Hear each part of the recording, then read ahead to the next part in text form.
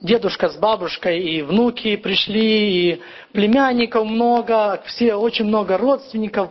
И все так их хвалили, что они так мирно прожили свою жизнь, ни разу не поссорились, плохого слова друг другу не сказали, и очень много комплиментов. И пастор говорит: мне очень интересно, я первый раз на таком юбилее, что так много хвалите вы своих именинников. Расскажите мне за вашу юность, за ваше детство. Вы знаете, и они начали рассказывать, как они познакомились, и что в молодости у них произошло. Когда они в церкви предстали пред церковью, и сказал пастор, что они помолвлены, и скоро будет свадьба. Так случилось, что он был благовестник, он проповедовал, его арестовали и посадили его на 10 лет в тюрьму. Но они любили друг друга, и он пишет письмо ей: «Дорогая, я буду 10 лет сидеть в тюрьме за Господа, ты свободна, не жди меня». Она пишет ему письмо: «Дорогой мой, милый, я тебя так сильно люблю, я тебя буду ждать 10 лет». Они переписывали все это время, и за 3 месяца до того, как выйти из тюрьмы, арестовали ее. И дали ей 25 лет. И когда посадили ее, то она пишет ему: «Дорогой мой, ты свободен». Он пишет: «Нет, ты мне ждала 10 лет, я тебя буду 25 лет ждать. Я тебя буду всю жизнь ждать». Я когда слушал этот пример, мне тронуло сердце.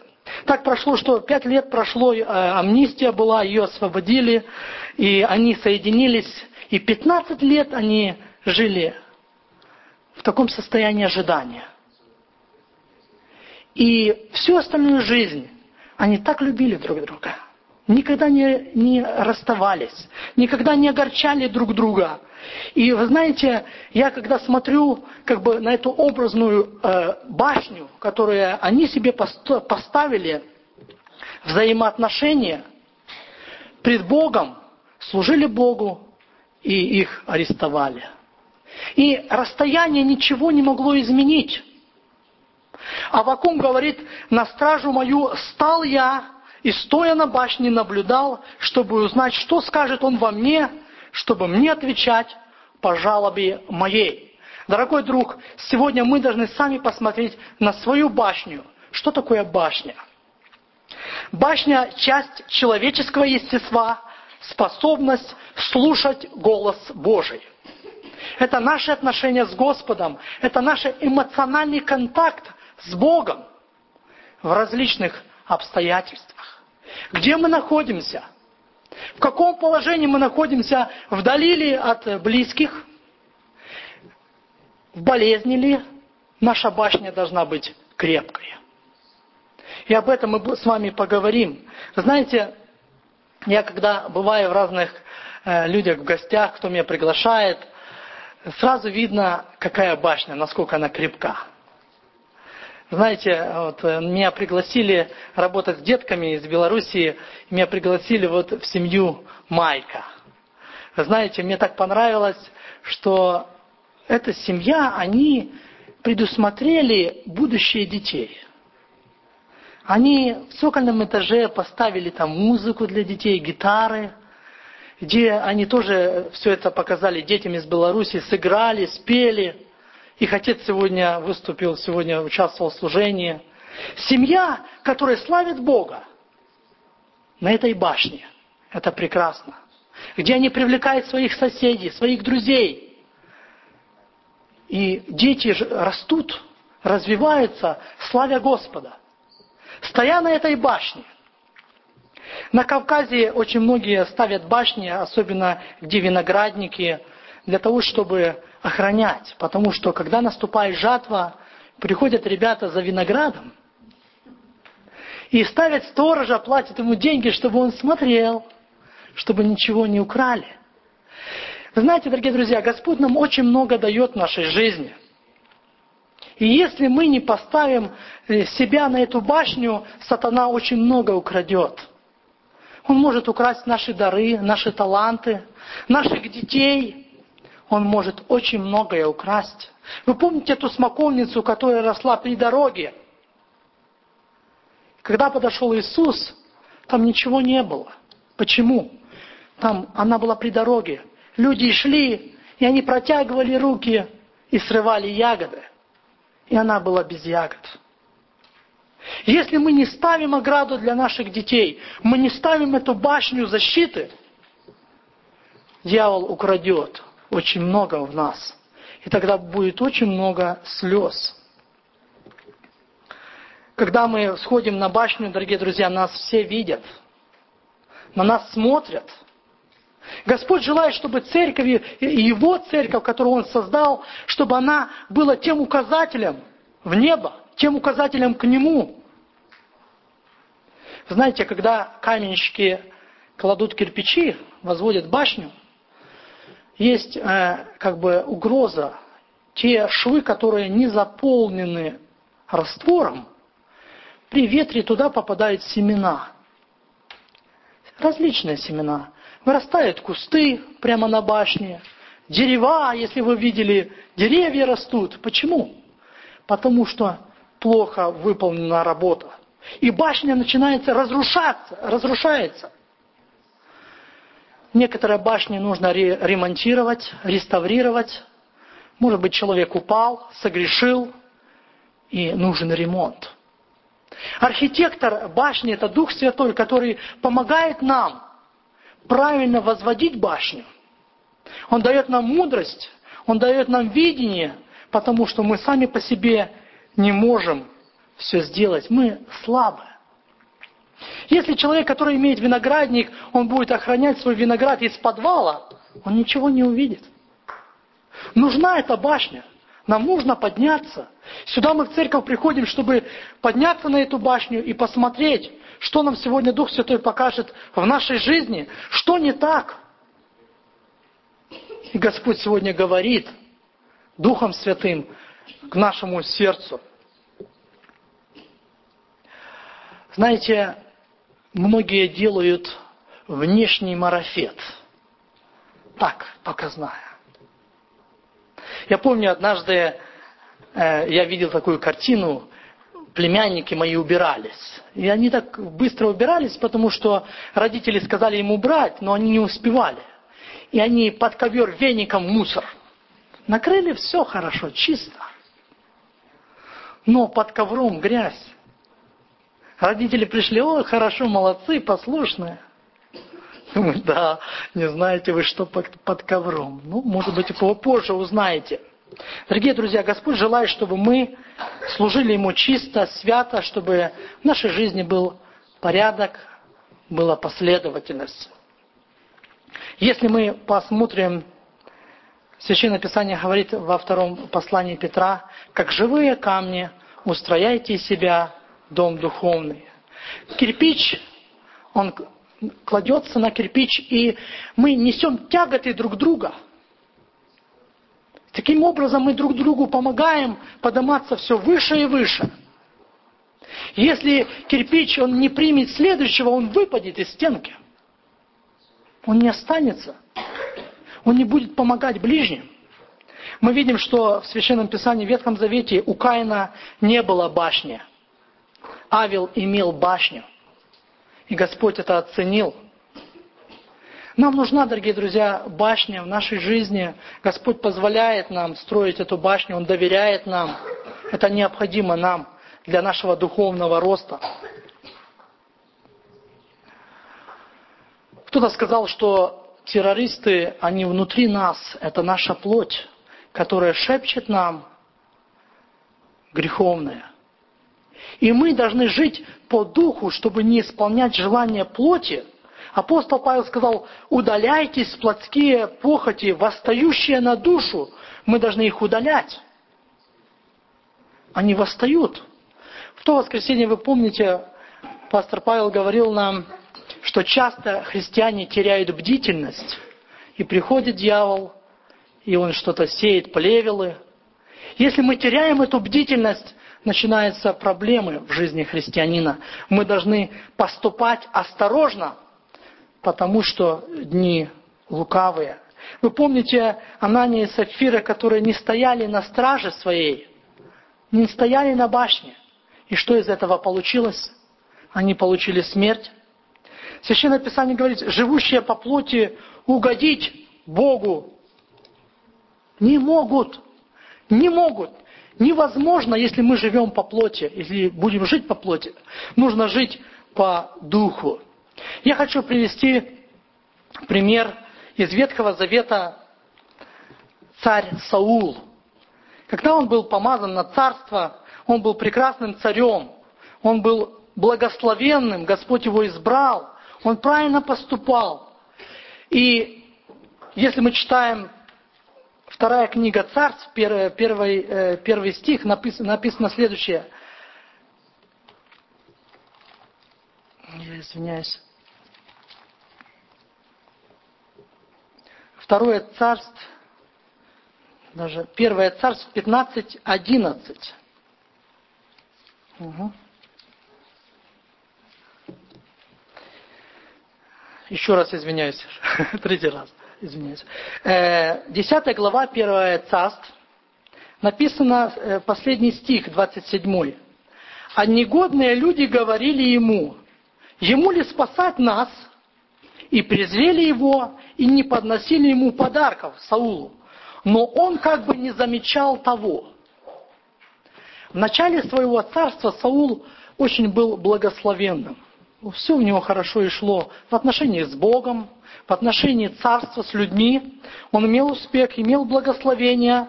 Но написано, что в его начале были нехорошие люди, которые не радовались тому, что он стал царь, не подносили ему подарков, и он как бы не замечал. Но когда он перестал слушаться Господа, когда он не стоял на своей башне, он стал делать большие ошибки в своей жизни, он не слушался Господа. И что, к чему это привело? Когда, вы помните, Давид заходил в город, Саул заходил, то женщины что-то говорили, помните? Давид побеждал тысячи, а Саул десятки тысяч. И уже здесь Саул поменялся. Он стал обращать на это внимание. И что произошло в его сердце? Он замыслил убить Давида. Почему? Потому что его башня стала разрушаться. Он не стоял на страже. Он потерял контакт с Богом. Он стал надеяться на свои силы. И это привело его к большим проблемам, к погибели его семьи, его сыновей. Господь желает, дорогие друзья, чтобы наша башня сегодня, она возводилась вместе с Ним, чтобы мы просили Его, чтобы Он нам помогал. Он говорит, призови меня, а я отвечу тебе. Мы должны взывать Богу, Господи, я желаю, чтобы Ты мне помог.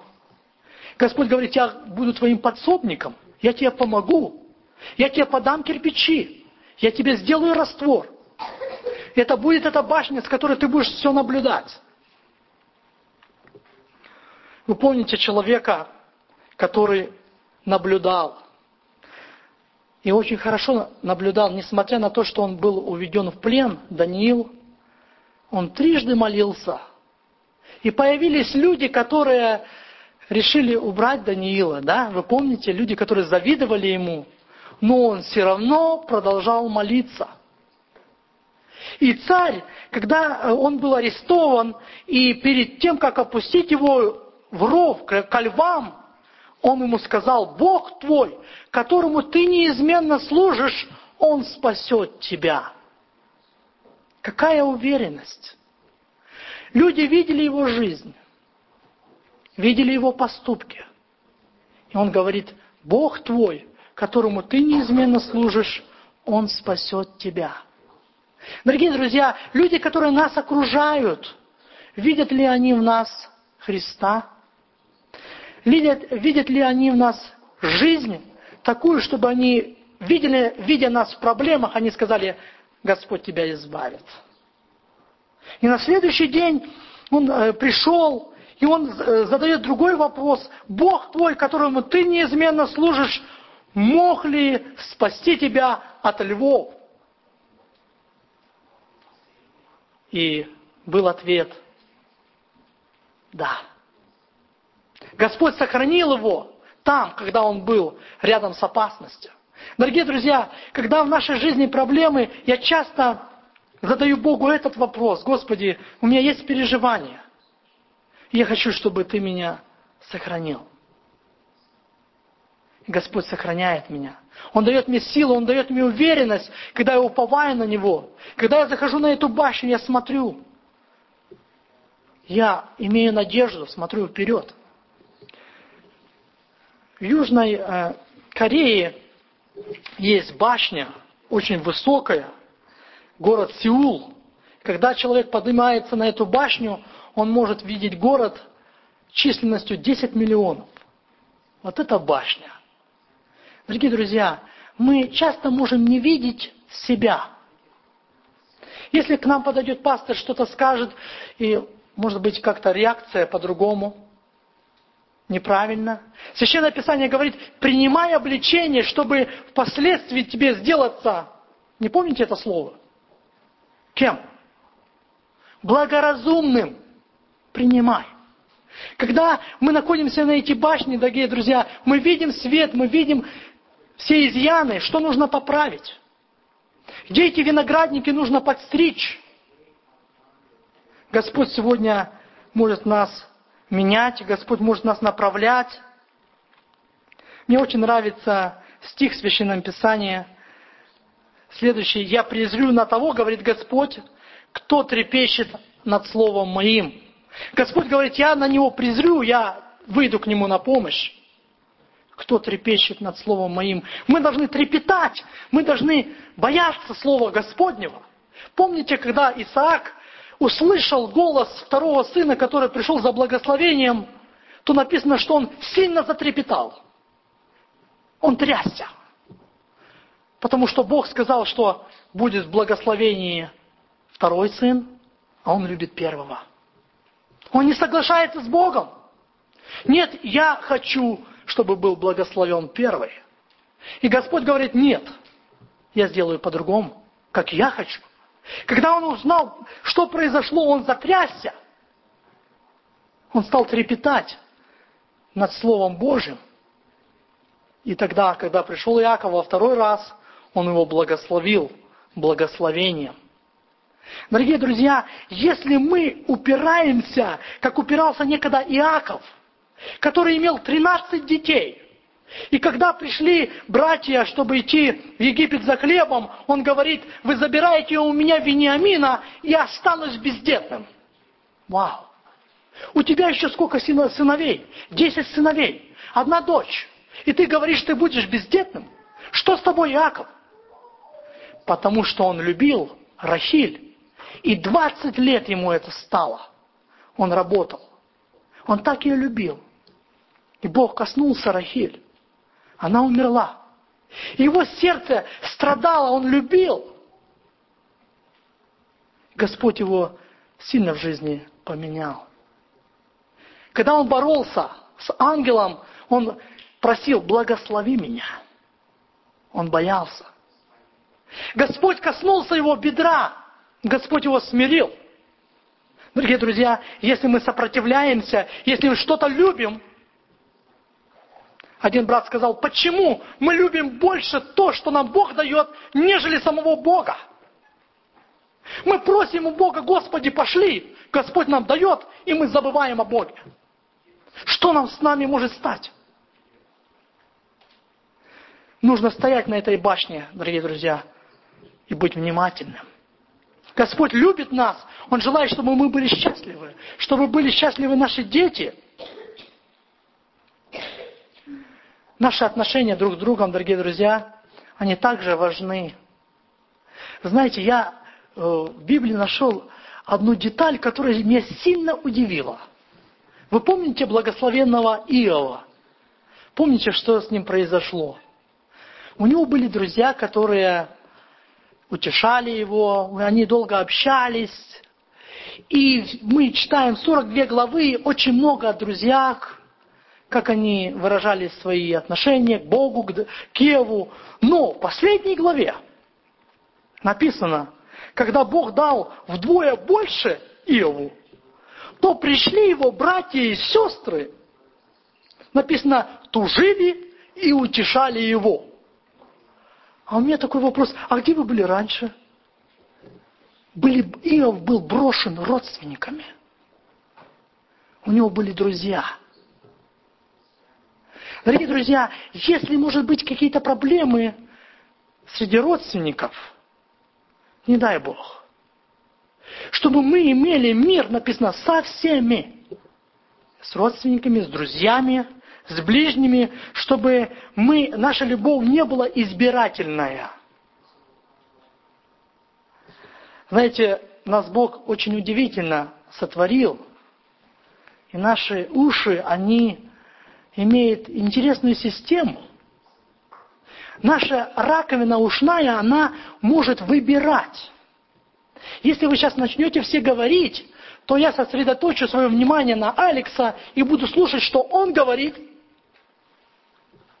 Мы часто выбираем, что нам нравится, что мы хотим слушать, а все остальное можем отметать. Господь говорит, чтобы мы любили всех. Апостол Павел говорит, каждый ищи пользу ближнему своему. Когда мы возводим вместе эти башни, дорогие друзья, это прекрасно. Прекрасный ждет нас финал. Мы будем нести благословение друг для друга. Сегодня люди, которые не знают Христа, они живут в подвалах. Сегодня церковь может осветить им дорогу, показать им пример на этой башне с Господом. Я хочу призвать всех вас, чтобы вы посмотрели сегодня на свои отношения с Богом, на свою башню. Как мы слушаем, как мы стоим.